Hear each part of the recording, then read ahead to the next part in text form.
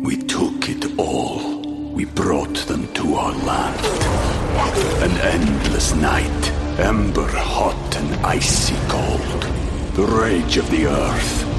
We made this curse. Carved it in the blood on our backs. We did not see. We could not, but she did. And in the end... What will I become? Senua's Saga. Hellblade 2. Play it now with Game Pass. Hey everybody, thanks for listening. This is Zach. Zach without Laura. Laura's in Europe. And today we have a little bit of a one-off episode where occasionally folks will ask us to participate in their podcast. We were approached by the Gottman Institute and a podcast called The Art of Charm to talk to them about some of the Gottman principles, specifically the 4 horsemen of the apocalypse. Ultimately, they decided not to use both of us. They chose Laura wisely. And so she is... we're just going to play you that interview and let you listen to her talk to these other guys about the 4 horsemen. It's a great recap. Meanwhile, I'm finishing up the final touches on a project that Laura and I are planning to roll out here in the next couple months. We're really excited about it and want to share it with you. If we don't have your email, make sure that we get it. You can drop it off to us at marriagetherapyradio.com or just shoot us an email at info@forbetter.us. That's FORBETTER.us. And we will make sure to keep you in the loop. But for now, enjoy Laura. Next week, I get a turn, and then we'll go from there. Stick around. So, Laura, could you tell our listeners a little bit about yourself and the work that you do and how you got affiliated with the Gottman Institute? Well, I'm a lady. I'm a mom. I am also a marriage and family therapist. I have been a therapist now for a while, and I specialize in working with couples. I actually only work with couples. I think that my work with individuals is probably pretty crummy.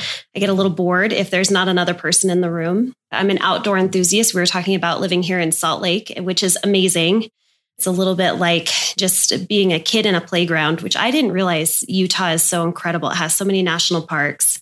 So I play in the winter. I play in the summer. I'm out there golfing and trail running. I heard you guys are actually training for a Tough Mudder. Is that true? We completed the Tough Mudder. Yes. We just dropped the video last week on our YouTube channel. It was quite the experience. Have you done one? You know what? I'm glad that I'm talking to you after you did your Tough Mudder, because I actually broke both of my wrists doing a Spartan. And I did that 3 years ago. So I think that there will be some redemption. I will go back, but the monkey bars got me. Oh, the monkey bars got us as well on the Tough Mudder. Although the electrocution was the worst part. So that shock therapy was too much for us. So for our listeners who aren't yet familiar with Dr. Gottman's research and the Institute, how did it all get started and what is really the focus there?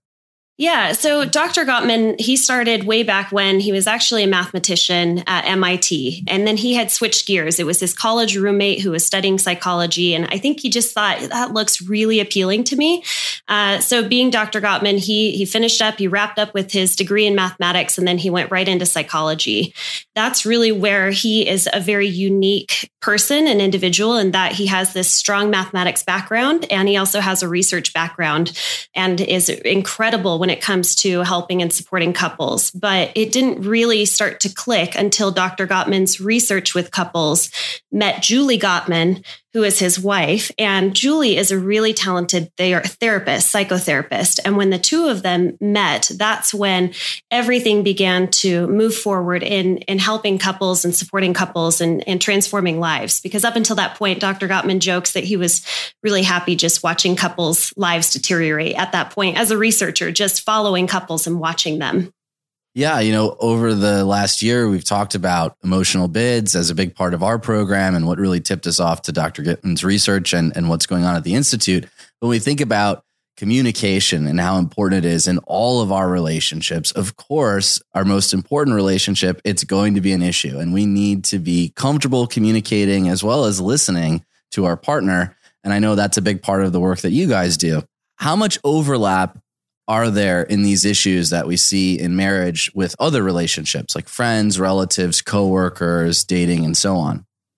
Well, I think that all of it overlaps, to be perfectly honest. A while back, I had several companies that had reached out and they said, we love Dr. Gottman's research and we think that this would be directly applicable to professional relationships. And then also when my husband had started a startup, he had the CEO and the COO, and they both said, well, we're so glad that your wife is a couples therapist because we feel like a couple oftentimes. I'm sure the two of you feel like a couple when it comes to ways in which you communicate, but it's all directly applicable, which is great because one skill set that you build either in the professional world or in your intimate relationships, it's all directly applicable to all facets, all types of relationships, including children. Well, there's certainly going to be, I mean, we've been working together for 12 years now. So there's compromising and, there's certain, like you have to pick your battles and they're accommodating of your partner and for everyone to be happy and healthy in a working environment. And not only that, it was been a working environment. We also live together and also being a startup where, as your husband I'm sure that you've seen it, it's like there's so many unknown things of a startup, and a vision has to unite and a passion has to unite in order to fight through all of the beginning hurdles that come with a startup. I totally agree. I have several business partners and they slowly start to discover just going to Costco. Like you shop all the time with your significant other, but when I go to Costco with my business partners, they don't know how neurotic I am with money. And they're like, okay, so this is obviously a piece of the puzzle that I'm learning about you as a business partner, that I hold the purse strings pretty tight. So yeah, you understand hurdles as you go through in all different types of relationships. It's funny you mentioned that we're a couple. Our internal team calls us Bert and Ernie oftentimes behind the scenes. So definitely understand that. We started earlier this month talking about love languages. And of course, love languages, people get that perception that this is just to do with your partner, significant other, spouse. And we were really digging into, hey, these patterns that we're seeing inside of our most intimate relationships are the same patterns that we're presenting when we're interacting with our coworkers and with our friends. So understanding how to have a solid relationship with your partner allows you to show up for your friends, family, and coworkers that much more. And I know that's a big part of the work that you do. And in terms of, obviously, when it comes to relationships and couples and their struggles with communication, what are the biggest problems that you see facing newlyweds and couples who are now moving in together, right? Taking that big step. Yeah. So you're not talking about remaritals. You're talking about people who have never been married and they're just now entering into their first committed long-term relationship, right? Correct. Okay. Well, I would say probably the biggest problem that I see personally is that there is expectation, and you have an expectation up here about what marriage is going to look like, what partnership's going to look like, about how you're going to spend your money, what kind of sex you're going to have, how often you're going to have it. And then you have reality. And somewhere in the middle is where that resentment builds if you don't have proper communication to be able to talk about what those expectations are. And actually, on our most recent podcast, we were talking about premaritals and what is it that their expectations are. When you stand up at the altar, you're essentially saying, I agree to show up in these ways in the relationship. This is what I'm agreeing and what my expectations are for the next 60 years. And unfortunately, you just don't know until you get in. So if I was to help couples, I would help them manage their expectations by being able to give them language to communicate through those expectations. Because if you're not talking about them, that's when that resentment builds. That's when you're silently seething, and you probably need a little bit of coaching in being able to communicate that conflict with your partner. And it's so funny you mentioned that idea of expectations and reality, because when we think about so many relationships in our life, when we talk about new coworkers, when we talk about our relationship with our boss and being mentored, we come in with all of these expectations. And then, of course, they often aren't met. Some of us are putting so much pressure on that relationship before it even really develops. Right. Yeah. And even when I start a relationship as a therapist with my couples, my very first question that I ask them is, what are your expectations for yourself when you're entering into a therapeutic relationship? What are your expectations for your partner? Because everybody who comes into therapy and their assumption is you're here because you need to change. So obviously that is an expectation, right? They're going to change. And then what's your expectation for therapy itself? Am I going to be the cure-all, or am I going to be the judge that's standing up there and saying, you're right, you're wrong? So I get it right out of the way from the get-go. Well, of course, when we're talking about therapy and showing up, oftentimes it's very easy for us to see the problems in the partner, the other person in therapy with us. It's oftentimes difficult to see those in ourselves. So how do you work through that where you're in a situation where maybe both sides aren't in agreement on what the issues are? You mean both people are right? So one of the very first things that we tackle in therapy is being able to take a look at yourself, have a really clear picture and own your shit, basically. I didn't tell you guys I have a potty mouth, so it's going to come out from time to time. No problem. Okay, cool. So Dr. Gottman identified these 4 problem behaviors that come up in relationships. And essentially it's criticism, defensiveness, stonewalling, and contempt. And within the very first session of therapy, I want for people to identify what their weapon of choice is, which essentially means I don't want you. It's really easy to say, well, my partner's constantly criticizing me. They're constantly putting me down. But I don't want to hear about that because I want them to first develop the skill of being able to own what's going on for them. So what is your weapon of choice? Of those 4, which do you use most often? Because we'll notice that in relationships, it's just one big cycle. So if you're critical, most likely your partner's going to be defending themselves a lot. So that's probably one of the first things that I do as an exercise in taking a look at yourself. What are you doing and owning it? I would think that would also take some of the heat off of you as well, because I would think one of the partners would come in seeing you as the enemy because the other had picked you out to solve this problem. So now, of course, she's already had a discussion with my wife. She now is on her side. So by getting them to focus on themselves, they can start to be honest, see some issues and see that you're clear here, that you're not going to take that side. You're here to mediate this situation. Yeah, absolutely. That's one of the hardest things as a therapist is to help each person in the relationship feel like you are not on their side, because I'm not on anybody's side. I'm on the relationship side. That's my partner. That's my client is the relationship, not the individual. So having to balance that and let them each know that you're each right. So you had asked the original question of what do you do when you have 2 people and they both might feel like they're right? Well, the truth is they are right. They both have a perspective and you're looking at 2 perspectives through their own lens and they're absolutely correct. There's always 2 truths. So who knows? I think a lot of people like to feel like they're right. And as a therapist, I get to tell them you are right. That's your point of view. That's your perspective. And of course, it's got to be better, as you were saying earlier, it's in the couples realm where you get those 2 point of views to help you as a therapist sort out what's truly going on versus that one-on-one therapy session where you're not getting the full picture, right? It's so true. And it is tough. There are some couples therapists out there that can also do individual therapy with each partner.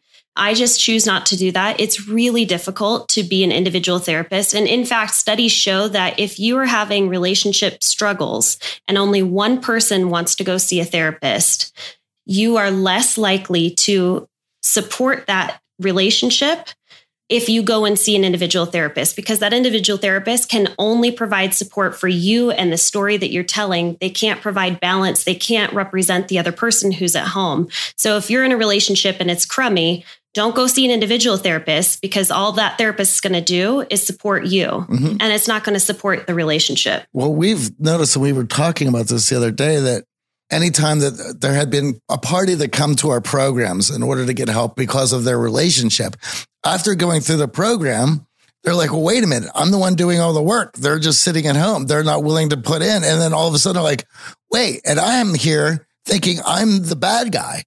And of course, if you're going to be going through all this work on yourself and meticulously finding fault and working through this, we all know that that's certainly not easy. No, not at all. Now, when we talk about these 4 horsemen, I think a big part of this show is trying to help our audience raise their own self-awareness. And I know myself, in understanding emotional bids, becoming a better listener, I had to take a look at myself. So for our audience who, obviously this is the first time they may be encountering this idea of the 4 horsemen, how do they identify their weapon of choice? What are some ways that we can go about understanding, okay, I tend to stonewall when I'm in these situations. How do we find that out about ourselves? Yeah. So, in addition to me explaining what it is, I think that Dr. Gottman has a really great YouTube video. And I always recommend, if you want to meet the man, the maker of all of this, you can go to YouTube and watch a video of him. It's called Making Relationships Work. And it's a video that I watch, I would probably say every few weeks, but I give it to couples to watch often. And he explains each of the 4 horsemen in detail. But criticism would be one of the 4 horsemen. And essentially, you see something that is not right in your relationship. You see something that you have a problem with. I always use the example, not that my husband would do this because I would never throw him under the bus, but he disrobes next to the bed every single night. And so at the end of the week, there's a pile of clothes next to the bed because the man doesn't hang anything back up and he doesn't put it in a hamper. So rather than looking at that as a problem and wanting to try and solve the problem, I would come to him and I would say, why are you such a freaking slob? What did your mom do to teach you, raise you up like a man? So now I'm attacking him and I'm criticizing his character by calling him a slob. And I'm taking something that's external. It's a problem, but it's outside of him and his character. And I'm actually attacking his character. So that would be a criticism, is complaining about a situation. And rather than complaining, I'm criticizing him.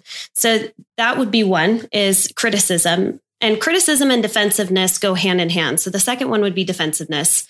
And defensiveness is essentially feeling as if you're being personally attacked by your partner. And it could be if I had come to my partner and said, why are you such a slob? He might want to defend himself. And he would say, whoa, whoa, whoa, whoa. Why are you coming at me with all of this? Have you seen the kitchen right now? You just got done cooking yesterday and all of the dishes are crusted over. So now he's counterattacking by defending himself. So that would be number 2, is one of the other 4 horsemen. The third one is stonewalling. And we see stonewalling often in men. Dr. Gottman said that of the ones that he had studied, of people who use stonewalling, 80% of them are men. It doesn't mean that women don't stonewall, but it tends to show up more often in men. And stonewalling is when you're physically present with your partner and you're having a conversation, but at some point you check out and you do everything we've talked about, body language. Your body language is essentially showing, I'm disengaged, I'm not interested, I'm not listening to you. And you're putting up a stone wall. So you cross your arms, your eyes are facing down. You're giving your partner 0 attention, 0 nodding. Right now you're nodding along. That would not be stonewalling. Okay. So stonewalling is a way to self-soothe, but it's not a healthy way, because if you were stonewalling me right now, I would raise my voice. I would counterattack. I would do whatever I could to try and pull you out. And it's a nasty cycle that couples get into. That's where I think a lot of times conversations start to escalate. And the person who's stonewalling is really trying to do everything they can not to escalate the conversation. They're trying to keep it at this level that feels safe. So they're retreating inward. But the listener, the person on the other end of the conversation, just continues to escalate, try to break that stonewall down. I've been known to stonewall from time to time. Really? I hadn't noticed that in our 12 years together. No, it's funny. We're both stonewallers. Yep. I know That's quiet room. Yeah. We've had often quiet rides, quiet conferences. Well, there's also the times we would have been in meetings where both of us will shut down and we'll even put on sunglasses. So, because if we look at each other, we'll just start laughing because of the situation that we're in, that we haven't, from working together for so long, have a sort of kinship of being able to eye code each other, where everyone else in the room they can't see it, of course, so we can't look at each other. We'll just start laughing. Yeah. Now, obviously, contempt, that one is a bad one. That one sounds really awful in terms of trying to relate together in a relationship and stay a couple. And how does contempt come up? Yeah, so contempt is what Dr. Gottman would refer to as sulfuric acid on the relationship. It's the most deadly of all 4 of these behaviors. And these are all 4 behaviors that what he says is are predictive of divorce. And that means that if these are showing up in your relationship and you're doing nothing to contain them and you just let them run rampant, of course, it's going to deteriorate and start to erode at the health of the relationship. But contempt is particularly difficult because it tends to show up later on down in relationships, typically not seen early in relationships with premaritals or puppy dog love. But over time, you start to think that you're better than your partner, and you use language and you're putting your partner down in ways that raises you up and puts them down. Sarcasm, which is unfortunate because I love sarcasm, shows up a lot. But it's basically what you would consider emotional abuse. You're name calling. You're calling your partner a loser. You are telling them that you're smarter than them, funnier than them. And it's not just blatantly calling them out and saying, I'm smarter than you, but it's all of those snide comments that come out on the side that essentially portrays that you are scum and I'm better than you. And that happens. I believe it was the contempt part where I first had run into Dr. Gottman's work, and I believe it was in Blink. It was in Malcolm Gladwell's book where they were talking about relationships, and that contempt was the thing that they were able to pick out that would lead to those relationships not being able to be repaired. And of course, when you get to that point, it's pretty difficult for the other partner to feel secure, happy, healthy in that relationship, right? Some of the criticism and defensiveness, that will happen, of course, as a relationship is blooming. But as we get into stonewalling and contempt, we're talking about exactly that, sulfuric acid on that relationship. We took it all. We brought them to our land. An endless night, ember hot and icy cold. The rage of the earth. We made this curse. Carved it in the blood on our backs. We did not see. We could not, but she did. And in the end, what will I become? Senua's Saga. Hellblade 2. Play it now with Game Pass.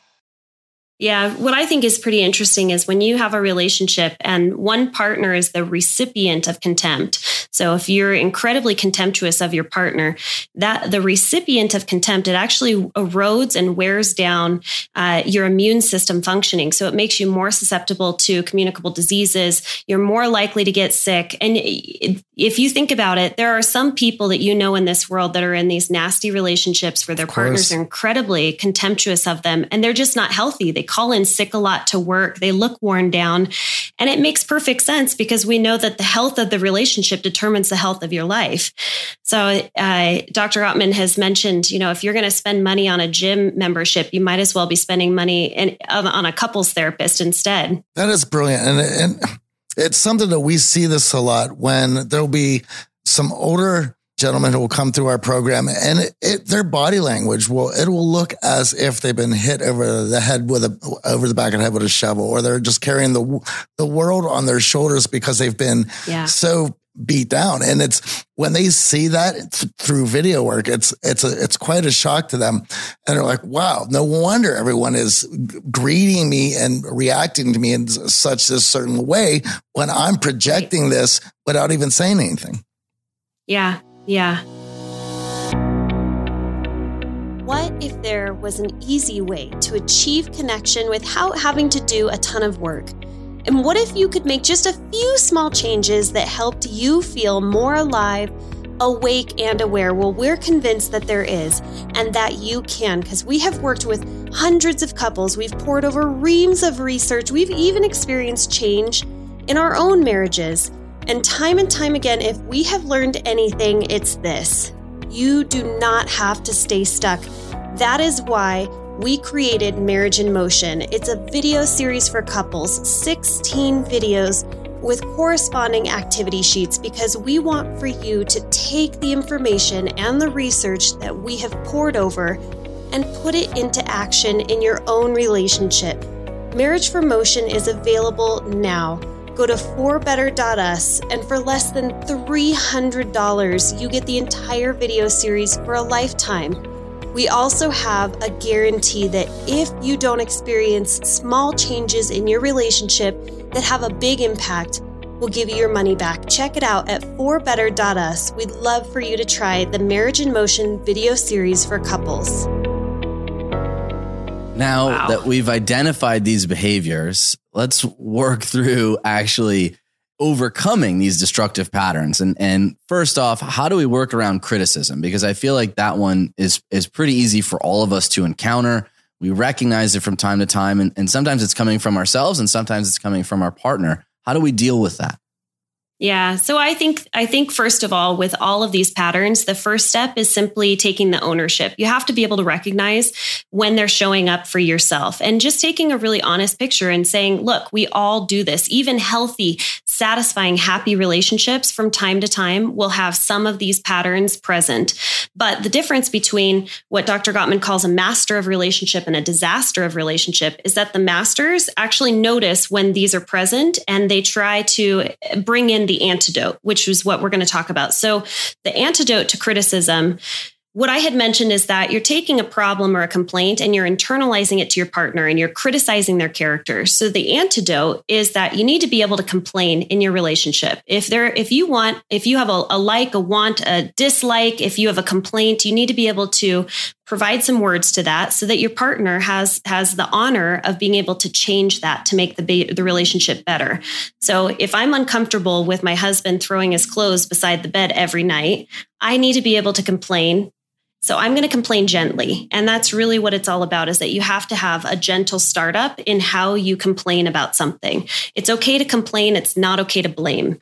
It's okay to complain. It's not okay to criticize. These are the differences between criticism, internalizing a character flaw, my husband's a slob, to externalizing it. He takes his clothes off next to the bed and it drives me bonkers. So I need to be able to bring it up gently. So I would use this formula, and I think it's easy to understand, but it's, I feel, so you're going to use a feeling statement. And the reason why that's so important is that you want the listener, your partner, to hear that. And it's so much easier for them to hear you when you're using a feeling word. So I am feeling uneasy. I'm feeling like my world is in chaos when my surroundings are messy. And I would really love it if you could pick up your clothes and put them away in the hamper before you come to bed. So what I'm doing is I'm letting him know how it makes me feel. So I feel I'm going to describe the situation in as non-judgmental way as possible. Just say feeling uneasy, and I don't even know what word. This is obviously an example. I don't normally get this crazy about clothes next to the bed, but feeling uneasy about your clothes next to the bed. And I'd love it if you could put them away before you come to bed. Something like that. Yeah. Identifying the external, right? It's the clothes. Right. It's not the person. Exactly. That's such a huge distinction. Mm-hmm. And the other thing is, and this is a pet peeve of mine, using absolutes like always and never. Right? That takes a complaint and turns it into criticism, because now you're not leaving any gray area at all. You're basically saying this behavior is constant and it's all you and your fault. Where, of course, there are going to be moments where you just come home late from work, you're already asleep, you don't want to wake up your partner, and you just take off your clothes real quick. But that doesn't mean every single day the clothes are next to the bed. So we want to stay away from those absolutes, because that one really sets people off, and that can start developing that defensiveness that we're talking about. And defensiveness is another one we would love the antidote for. Yeah. So defensiveness is, again, this perceived attack. Your partner is attacking you. And the antidote is trying to find some piece of responsibility. So if your partner's attacking you, sometimes you have to filter through the tone and ask yourself, what is their complaint? What are they complaining about? And if they're complaining about something, is it possible that maybe I have some ownership in this? Is it possible that maybe I do happen to leave my clothes next to the bed? So rather than counterattacking or getting defensive, you want to take some responsibility. I'm not asking for you to fall on your sword, but being able to diffuse the situation and say, you know what, you're right. I do have a habit of taking my clothes off before I get into bed and leaving them on the floor. That's all it takes, is just find one small piece of the puzzle to take responsibility for. Yeah. And that defensiveness, right, is the I am right fallacy. When you are defensive, you're clinging to the fact that you're right. So imagine turning to your partner and saying, you know what, you're right. Like that is such an easier way to handle that situation, diffuse it instead of internalizing that you're right and fighting through it. if only, I mean, there's sort of like these dirty words of relationships, like the always and never. And then there's these words, these like crystal ball words, where if you were to just say you're right more often, I honestly think we would diffuse so much conflict, because that's really what you want to hear more often is what you're saying right now makes sense to me. I hear what you're saying. Yes, I hear you. You're right. So boy, put that in your back pocket. Pull that one out more often.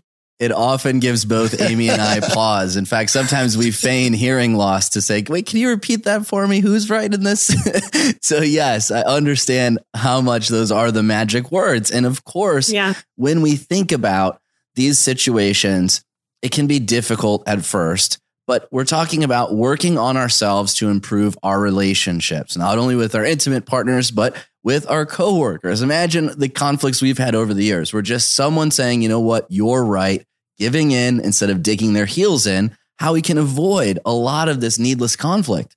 Now, of course, stonewalling, Johnny and I need the antidote for immediately. Like Amy was very excited for this podcast episode to be recorded. So what do you got for us to really help us through our stonewalling? Yeah, well, I would say right now, are either of you wearing a smartwatch where it takes your pulse? Oh, yeah. Are you? Okay, perfect. So what are you at? That's probably the baseline, is understanding what your resting heart rate is at. So where are you at, Johnny? Well, I had taken mine off so it doesn't buzz me during this podcast. Okay. But AJ has his on. I'm at 68. Okay, so you're at 68. So that's good to know that that's your resting heart rate. So what research indicates is that we do this thing that's called emotional flooding. When you are in conflict, you start to internally start to escalate. And essentially you go into fight or flight mode. Mm-hmm. Your heart rate starts to quicken. The moment your heart rate starts to quicken, your body starts to secrete all of those adrenaline and cortisol, the stress hormones, and you go into fight or flight.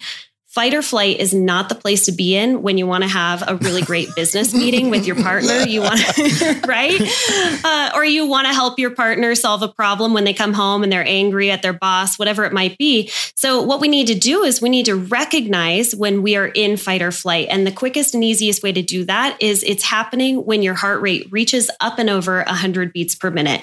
And for those of us that wear smartwatches, that's a really great way to tell us when we're up and over 100 beats per minute. Because I guarantee that in the middle of a business meeting, the two of you are not going to be checking your pulse, counting it out for 10 seconds and saying, well, I'm at 102. It's time to take a break. So it's good to know with one of those, if you can't, we all have these body signs that we're going into fight or flight. I am a sweater. That's probably more of a personal problem, but I tend to sweat when I am in fight or flight. Other people, they'll feel like their face gets hot. A lot of people will pace. Do you know what your signs would be if you're starting to feel emotionally flooded? I definitely get hot. Yeah, sweating for sure, right? Yeah, that's the phrase, hot under the collar, is because of that exact thing. It's getting hot, sweaty, heart's racing. You know, and I don't know where I've gotten the term, but I've usually referenced it as emotional theater. And to take a step back, watch it play out. And if you know the cycle, you'll know when it's over. And it may be 20 minutes, it may be 4 hours, it may be a full day before you can go in and go, all right, I went through my whole show here and now I'm back to being able to have a conversation. Right. Yeah. It usually takes, the rule of thumb is that it takes your body 20 minutes to come back and flush out all of those hormones, those chemicals, but it's no less than 20 minutes, no more than 24 hours. And if you need to take a break, then you need to call it a break, because otherwise you shut down. And that's where the two of you are stonewalling, is you're internally starting to flood, but your partner sees you and wants to engage with you. And the moment you start to flood, you retreat because you're like, well, I'm checking out. I'm done. I can't have this conversation logically. So you start to retreat. You're ignoring your partner. Meanwhile, they're escalating. Mm-hmm. So the rule of thumb is that the antidote to flooding, or the antidote to stonewalling, is that you have to call a break, and it has to be a mutually agreed upon break. That if you and your partner were in a conversation, you have to have a safe word to be able to say, now is the time where I'm feeling flooded, right? Your safe word, like, okay.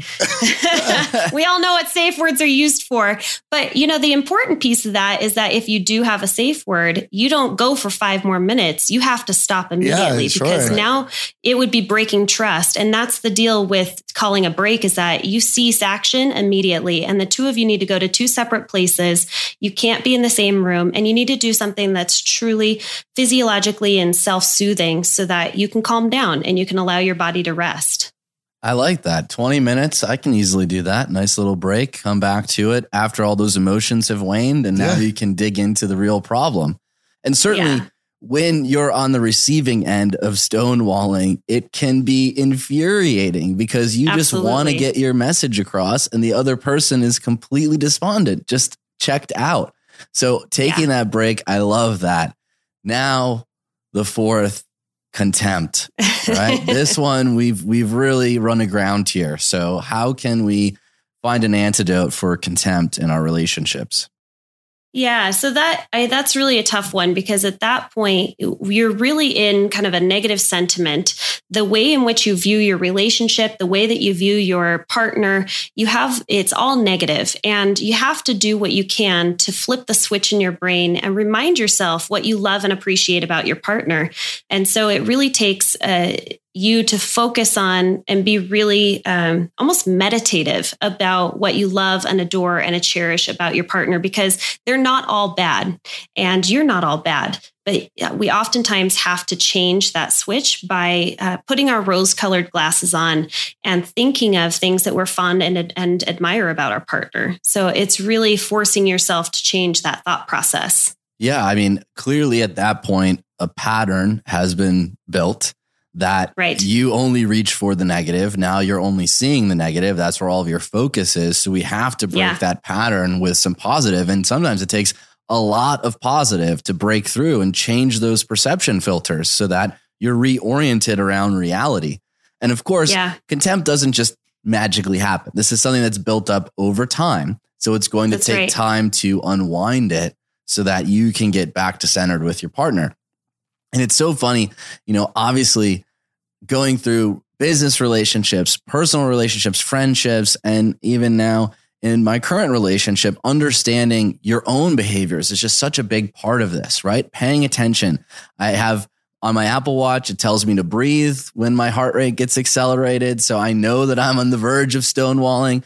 But, a lot of us are so focused on the other person and their behaviors and how their behaviors are impacting us. We often don't realize that we're triggering these behaviors with our own behaviors in turn. Mm-hmm. What do you think has developed these behaviors in us? Obviously, we're coming into relationships with these as our go-to weapon, so to speak. How do we build up these as our go-to weapon? They all seem so harmful. Yeah, they do. And I think it's interesting. And part of it could certainly be modeling. If you are someone who was at a heightened state of crisis as a child, that you were constantly being dumped with cortisol all throughout your childhood, you're probably going to trigger much quicker. So just as an example is maybe your partner loves to raise their voice when they get angry, but you grew up in a household where your parents not only raise their voice, but they also raise their hand. And so the moment that your partner stands up, raises their voice, boom, you get flushed with all of this cortisol, all of this adrenaline, you get triggered, and now you're flooded. And not only that, you're stonewalling. So it could happen like this, but I don't know if you've ever noticed this. It sometimes is dependent. It's like, I might be a defensive person now, but I wasn't in a previous relationship. It's a unique chemical that the two of you bring together. You create your own little microculture where, boy, you get really critical. So I get super defensive, but I was never defensive in my past relationship. In fact, I was really contemptuous in my past relationship. So I don't think it's a one size fits all. I think that it's unique to the relationship and it can evolve over time. It's very interesting. I spent some time because obviously in a relationship, you're always bringing in your stories and your viewpoint and explaining things. And oftentimes, the way you were raised, you don't really learn about until a lot later as that relationship has developed. You tend to share the happier memories. You tend to share, all the fun stories about your family. But some of these behaviors that we're patterning off of our parents and modeling, we're not explaining to our partner. We're not explaining to our business partner. We're not explaining to our friends, hey, the reason I'm getting hot under the collar is because this is exactly what my dad would do at the kitchen table. And we had an episode a couple months ago talking about our relationship with money. And the challenge that we asked our audience was to share their history and relationship with money with their significant other. And I found that to be really fascinating because I shared with Amy some of my story around money and the way I was raised, and it allowed her to start to see my behaviors in a new light.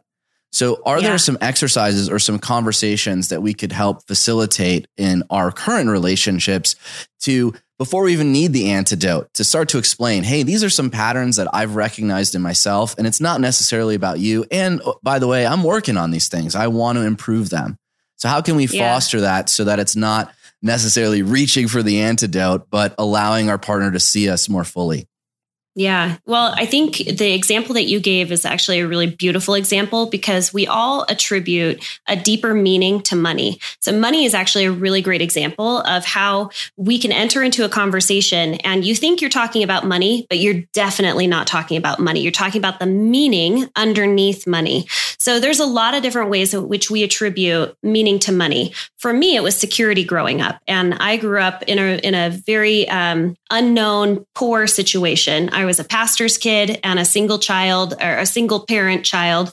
So whenever money comes up for me now, I have this desire to squirrel it away and not spend money on things. I even don't like to go to the doctor because there's a copay. And can I afford it? Absolutely. But I have to let my partner know, and my partner needs to understand what's underneath all of that. So if you're going to have a conversation and you're in a new relationship with your partner, I would say cease all desire to solve the problem at that moment. So let's not talk about money, but help me understand your point of view. So if you come into a conversation with your partner and you're curious and you're open and you're generous and empathetic, and you're genuinely curious about, hey, you know what? Gosh, AJ, I'm just really curious. Like, what's your history of money? Is it rooted in your childhood in some way? Why do you feel so strongly about this? And if I'm open and listening and you're sharing openly, I can develop more empathy for you so that when we're out spending money and you get triggered and I get pissed off, I can actually see through your lens a little bit better. I'm asking for more information. And we just don't do that in the height of conflict. Instead, we're so focused on sharing our point of view and trying to force that down our partner's throat. But I'm just saying, in a moment where you're not in conflict, just have an open dialogue. Go out on a date and say, let's talk about money. Like, what does it mean to you? Is it freedom? Is it security? Does it build you up in order to have money? And you can pick any number of topics. It doesn't have to be about money, but that's a really great one to start with.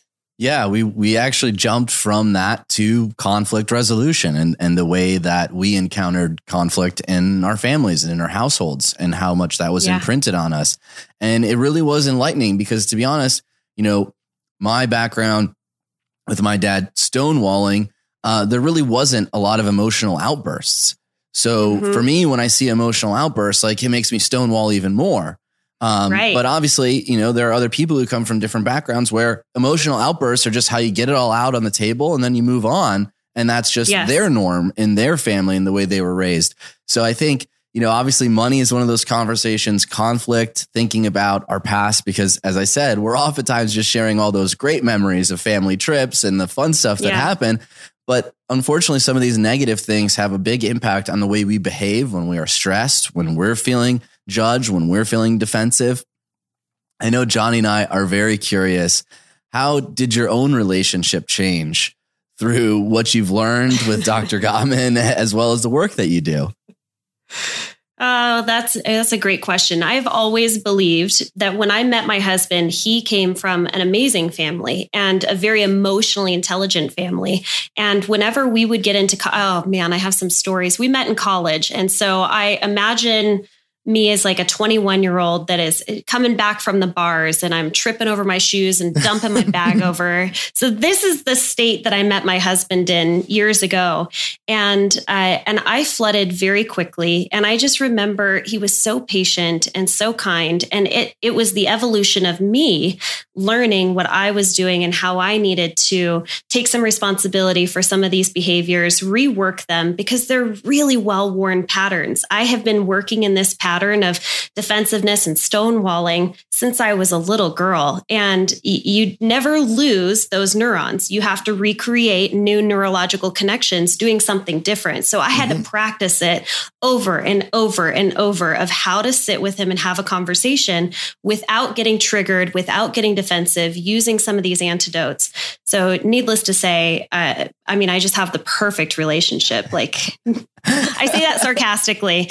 I say it sarcastically, but we really do have an amazing relationship. And there are times where he'll look at me and he'll say like, are you therapizing me right now? Like, yes, I am.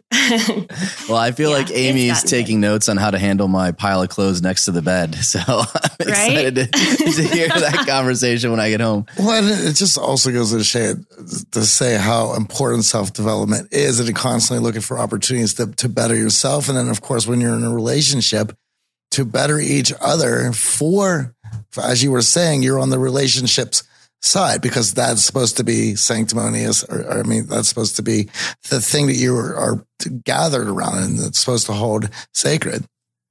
Yeah, it really is. When you come to therapy, it's not 50-50. I mean, both of you have to show up 100%. You have to be willing to clean out the crap in your closet, get rid of some of the stuff that's not serving you or your relationship, and also doing it equally. You're both moving and progressing so that the relationship can get better over time. But it's 100% commitment on both sides. Now, of course, as we're talking about working on ourselves to improve our relationships, there are going to be times where it's not happening at the same speed. And we talked at the start about expectations, and we oftentimes come in with these lofty expectations. How can we develop patience in our partner's development, right? If we're, as what Johnny was talking about, some of our clients come through the program and afterwards they're like, hey, I put in all this work. Now they're a little frustrated. They're not seeing their partner put in as much effort. And of course, I'm sure you encounter this in the couples you work with. What do you say to your couples who are a little impatient with their partner's development in these areas? Well, it is really tough. And I think that you have to set the expectation that two people are going to move at different paces. And if you can continue to just turn your attention and your focus on yourself, you might be sort of like the turtle and the hare. You might start off like a hare and you're reading every personal development book out there. You went to a great men's retreat. You came back, you were lit up. You were so excited, started changing all of these things about yourself. And there's your partner, the turtle. And they're just slowly creeping along. But I would say it doesn't matter the pace that you're going, as long as you're going in the same direction. And just being okay with having the two of you move at different paces and encourage your partner. We all need words of encouragement. We all need to say, how can I support you? What are you working on right now? What is your dream? How can I lift you up? How can I remove barriers so that you can get closer towards your goal? I love that. And I know it's something that I often struggle with myself. So I need to take a longer look at myself and my impatience in that regard. We love your podcast. Johnny and I had a chance to check it out, found it very informative. Where can our audience learn more about the work that you do with the Gottman Institute and listen to your fantastic show? Yeah. So my podcast is called Marriage Therapy Radio, and you can find it on wherever podcasts are listed. Even I love it that you can now say like, hey, Alexa, play Marriage Therapy Radio, which is pretty cool.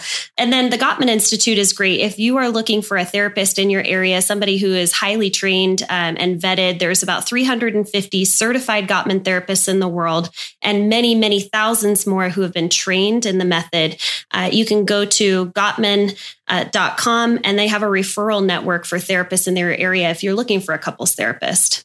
Thank you so much for joining us. Thank you. We had a lot of fun. Yeah. Learned a lot about ourselves, and now I got an antidote for Johnny's stonewalling. There we go. Oh, good.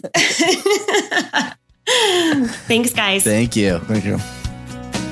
So that was Laura on The Art of Charm, where they selected her instead of me, and I'm not bitter about it at all. Next week, I'm going to play a radio interview that I did also on behalf of the Gottman Institute, just so I can even it up. But for now, we'll say ciao, goodbye. My daughter wants to say goodbye. Say goodbye.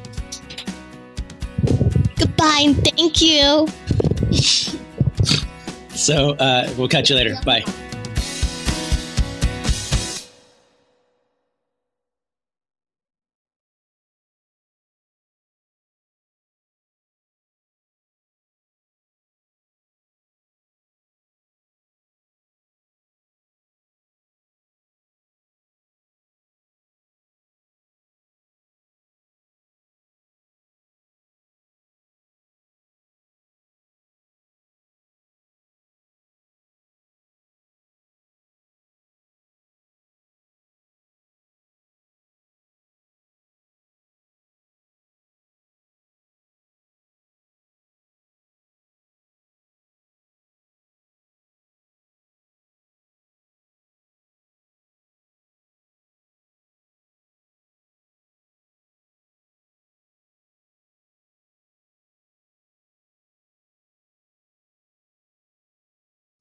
Thanks so much for listening to this episode of Marriage Therapy Radio.